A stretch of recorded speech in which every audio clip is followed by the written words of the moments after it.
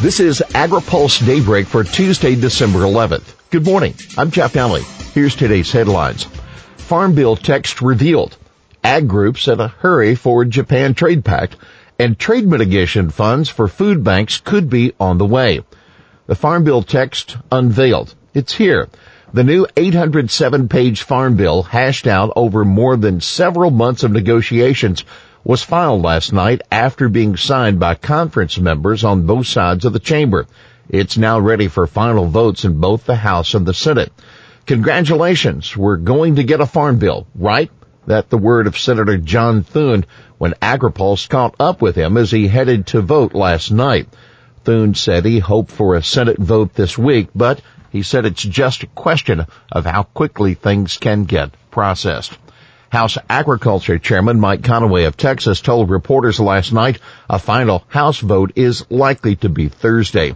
A Senate vote could slip into next week, although Senate Agriculture Chairman Pat Roberts of Kansas said he was working to accelerate consideration of the measure. Leaders of the Senate and House Agriculture committees expressed confidence that the final bill would pass both chambers. Ag groups in a hurry for Japan trade pact. Kevin Smith, a sales and marketing official for Seaboard Foods, was just one of a dozen farm and food leaders who testified yesterday before Trump administration officials to tell them about the urgent need for a free trade pact with Japan. Japan is slashing tariffs for countries around the world as new trade agreements are going into place, and the U.S. cannot afford to be left out, Smith and others told a panel that included representatives from the USDA, USTR, the State Department, and the White House National Economic Council. U.S. pork producers are getting desperate.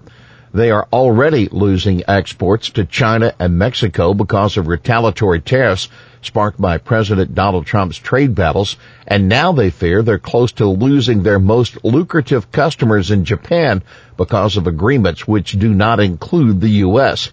As Japan moves forward with ratification and implementation of the Comprehensive and Progressive Agreement for Trans-Pacific Partnership and the Japan-EU Economic Partnership, the U.S. will remain at a tariff disadvantage to its major pork export competition without a U.S.-Japan agreement, according to Smith. And don't forget the grape juice. The Japanese import about $90 million worth of concentrated grape juice every year to flavor chilled juices, candy, and even alcoholic beverages. The U.S. provides about $23 million worth of that concentrate, helping support hundreds of U.S. farmers, but they stand to lose much, if not all of that business, if the U.S. doesn't get a trade pact with Japan soon. That according to Matt Offman, Vice President and General Counsel for Welch's. Offman testified yesterday grape juice volumes from Chile and Mexico are already entering Japan duty-free under Japan's FTAs with those countries. Very soon, Italian and Spanish volumes will also be entering that market duty-free. Meanwhile, Japanese buyers still have to pay tariffs between 19.1 and 29.8% for U.S. product. USDA. Trade mitigation funds for food banks could be on the way. The Department of Agriculture could be offering some additional help to the nation's food banks, which are set to handle an influx of product due to the trade mitigation package. In September, the administration announced a $1.2 billion food purchase and distribution program to go along with $12 billion in aid to respond to trade concerns. After donating some fluid milk to a D.C. area food bank, USDA officials discussed some additional assistance as a part of the trade assistance. For example, Greg Ibaugh, USDA's Undersecretary for Marketing and Regulatory Programs, said some cold storage companies have reached out to the department and we might have some resources available that either at free or reduced costs. The Capital Area Food Bank is one of many facilities across the country set to be on the receiving end of the purchased commodities. Jody Tick, the facility's chief operating officer, says the amount of food headed their way as a part of the package, quote, is going to be significantly more, I think, than we've ever received. She says the food bank is excited about the high-quality food they're set to receive, but additional donations will add logistic issues around things like storing and transporting the goods. China reportedly making big soybean purchases soon. China is preparing to follow through on its promise to begin importing U.S. agriculture commodities by buying between 5 and 8 million tons of soybeans, that according to a report by Bloomberg. U.S. exports of soybeans to China have virtually halted since China hit the U.S. with a 25% tariff on the oilseeds in retaliation to U.S. tariffs aimed at punishing China for intellectual property theft. Bloomberg reports that China will be purchasing the soybeans to place in its strategic reserve. $1.5 billion reward for corn growers gets final approval. A federal judge has approved a settlement of $1.51 billion for more than 650,000 corn growers in the U.S. who said they were financially harmed when China stopped importing U.S. corn for about a year at the end of 2013. Syngenta, which sold genetically modified seed before China had approved the import of the specific GMO trait in that seed, has agreed to pay the amount to settle the nationwide class action suit. This was not a simple or straightforward negligence case.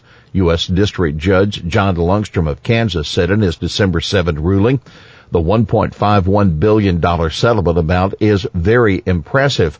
It is one of the largest known settlements in any kind of case and represents a significant percentage of the actual damages alleged by plaintiffs. Lungstrom agreed with the recommendation of a special master appointed to the case to award 1/3 of the total amount, or $503.3 million in attorney fees. The judge will hold a hearing December 17th to determine how to allocate the fees among the dozens of plaintiffs' law firms involved in the case. Fish and Wildlife gets new regional leader. The Fish and Wildlife Service 10-state Southeast region will be led by Leo Miranda. He's a veteran service biologist who has a farm near Columbus, Georgia, where he's managing the habitat for at-risk wildlife. Fish and Wildlife says Miranda, quote, is equally at home in a deer stand or on the banks of a stream. RFS restructure debated. Biofuels, transportation, natural gas, and oil stakeholders will discuss a drafted bill to restructure the renewable fuel standard at a subcommittee hearing on Capitol Hill today.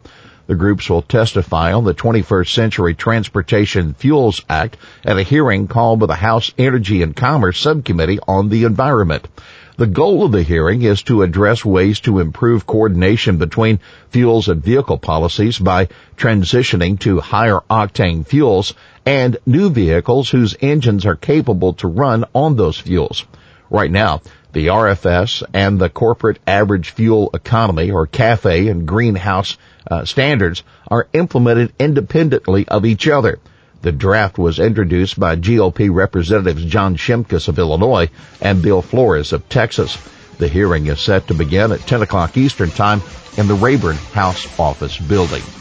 Well, that is Daybreak for this Tuesday, December 11th. AgriPulse Daybreak is brought to you by the United Soybean Board. For the latest news out of Washington, D.C., visit agripulse.com. For AgriPulse Daybreak, I'm Jeff Daly.